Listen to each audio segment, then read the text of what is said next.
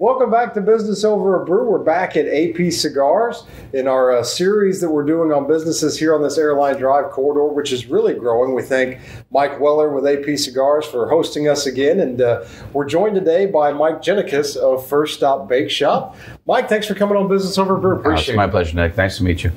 Tell us a little bit about your background and how the business got started. Well, I'm an Alton resident. I went to Marquette Catholic High School. Went on to culinary school, graduated in 1988, spent a lot of time after graduation working in various hotels and private clubs in the St. Louis area. Everyone has a dream at some point to open up their own place, and unfortunately it took until I was in my 50s to get it started. Tell us about culinary school. Where'd you go to culinary school, and how was that?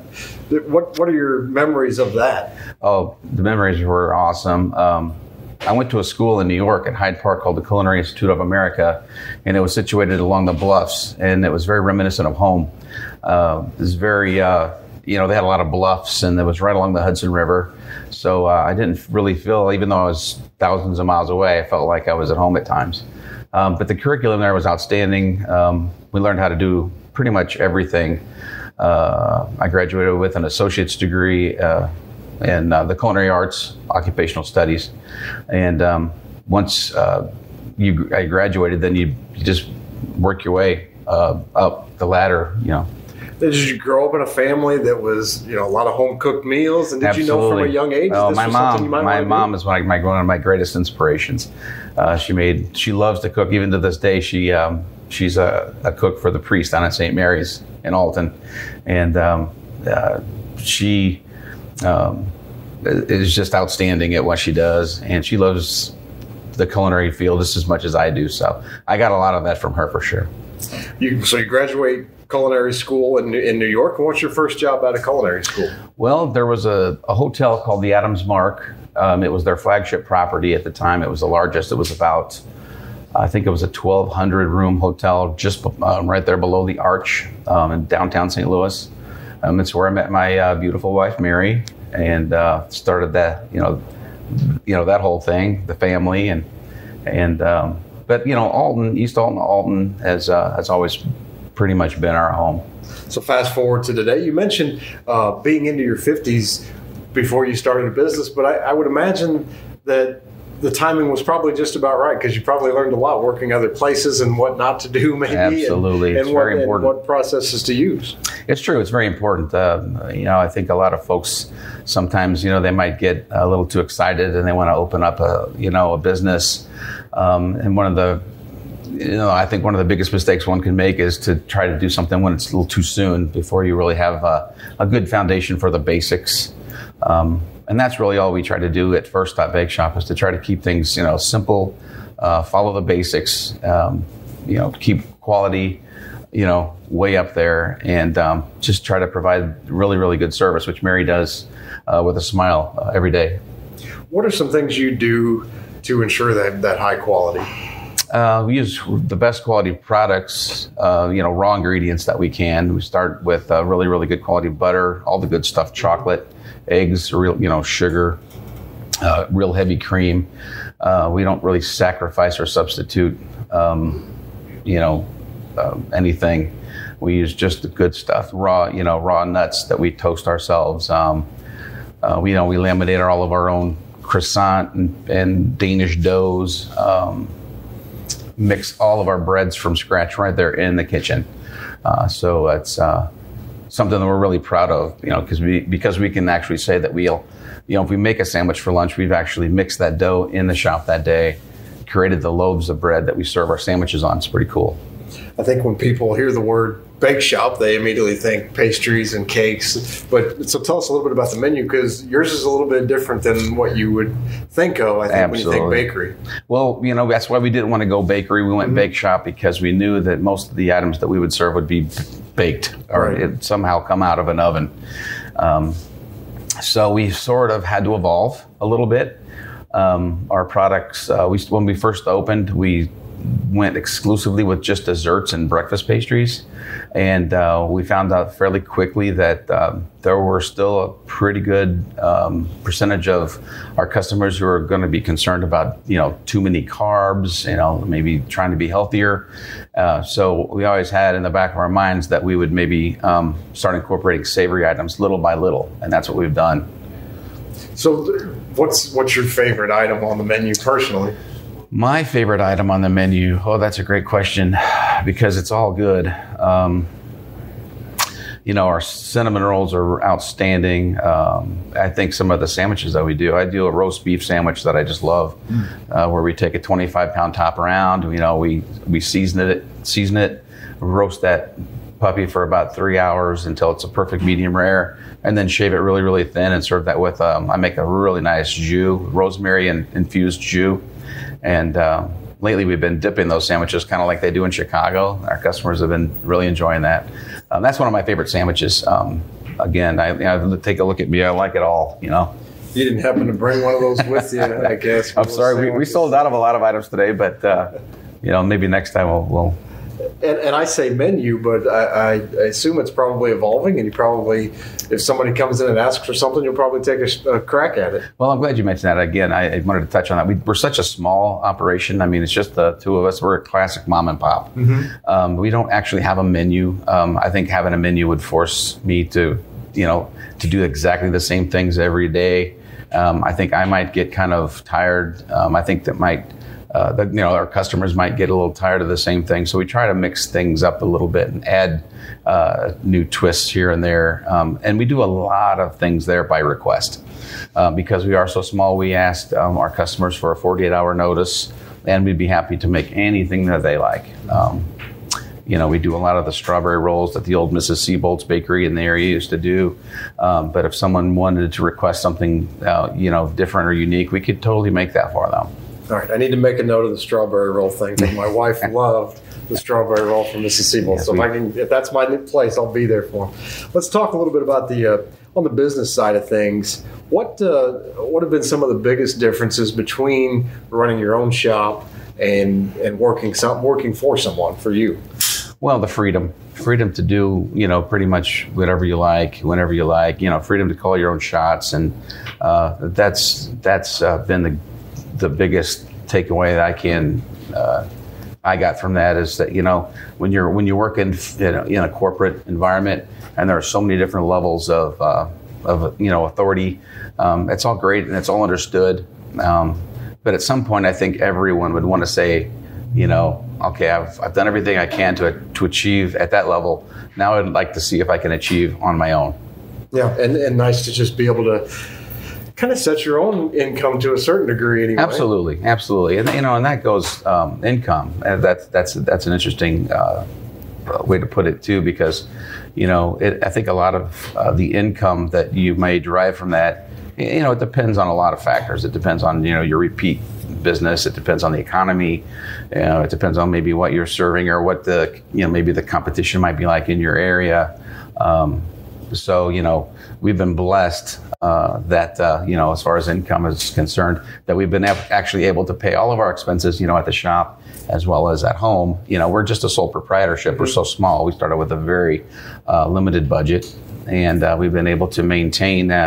We're going on 4 years, and I think that's pretty amazing that we've been able to maintain at this to this point. What's something that surprised you about being a business owner? And you've been in the business for a long time, but maybe something that you didn't expect? Something I didn't expect. Well, I didn't expect to walk in this morning and have one of my fuses blown. So that's, there's always a little things that can happen that you never expect. But you sort of knew going in that you've heard those stories before, and you knew you sort of had to be prepared for those types of things to happen, I might not be the handiest guy with a tool, but sometimes, you might need to save a penny here or there, so you'll actually fix it yourself. You do what you need to do to save where you can. Mm-hmm. We have this old, antiquated 100 amp service that we're running in the shop with, and so we we have to stock up on quite a few fuses. Sure. Where do you envision, where do you hope to take the business in the next couple of years, 5 years, 10 years? Well, the idea of growing is something that, is always in the back of your mind. It's something that we've always wanted to do. But at the same time, we never really ever expected that we'd be the next Panera. This is something that Mary and I just, always wanted to, it's one of those things where you look back, in life, it's something you didn't want to regret, that, wow, I would have always wanted, I always wanted to have, our own shop. Let's just give this a run and see how long we can go with it. And I think I'm really, really happy with what we've been able to do. And I think our customers are pretty happy with the quality of our goods. And, we have developed a pretty great relationship around this area, the Airline Drive area, with repeat customers. And I think it's great to see in this Airline Drive area, in the Riverbend area in general, just kind of a renaissance, really, of mom and pop shops like yours. The renaissance in Alton is, that's the first thing I think of when I hear the word renaissance these days. And I think it's fascinating and fun to watch the transformation that's actually happening in Alton right now. Mary and I both live in Alton. We've lived in Alton for almost 20 years, and Alton is our home. We love Alton very much.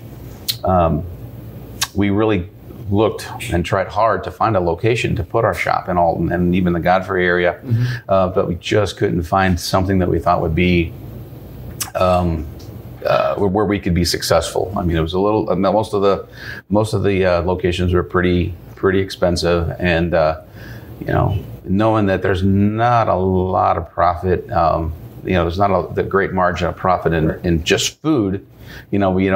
Unfortunately, we don't sell alcohol, so we can't really rely on that as a revenue stream. We knew we needed to find a spot where we could be successful, and we found a spot here in the old Bake You Smile location in Rosewood Heights. It used to be a little cakery, and so we didn't really have a lot to, there wasn't a lot to do to get it ready. It already had a kitchen, it already had a front of the house space, and it was about the perfect size, really, to do what we knew we wanted to do. So kind of able to keep the overhead down a little bit from that standpoint of not a big renovation to go in and do. Absolutely. Actually, our overhead is so low that we feel that we can keep our prices, below some of the other spots that you might think of in, say, St. Louis or even Edwardsville. By having such low overhead, we can charge less and keep our quality, very, very high. And I think no matter what, no matter how great the recipe is or how great the process is, there's always going to be maybe something that gets a little lost in translation if you're working for a big corporate store. Whereas with you guys, it's going straight from you to the customer. It's true. It's true. It's the best way to do it, if you ask me. Keeps everything fresh. So do you do a lot of catering and weddings and things like that? We did a lot of big weddings within the first 2 or 3 years. What we found was, as we started to incorporate more and more savory items to our, you can't call it a menu, but our offerings, I started to have less and less time on a weekend to work on a fancy wedding cake. We did many of them initially, and it just got to be a little bit too much. It's hard to have a breakfast service where we serve omelets and biscuits and gravy.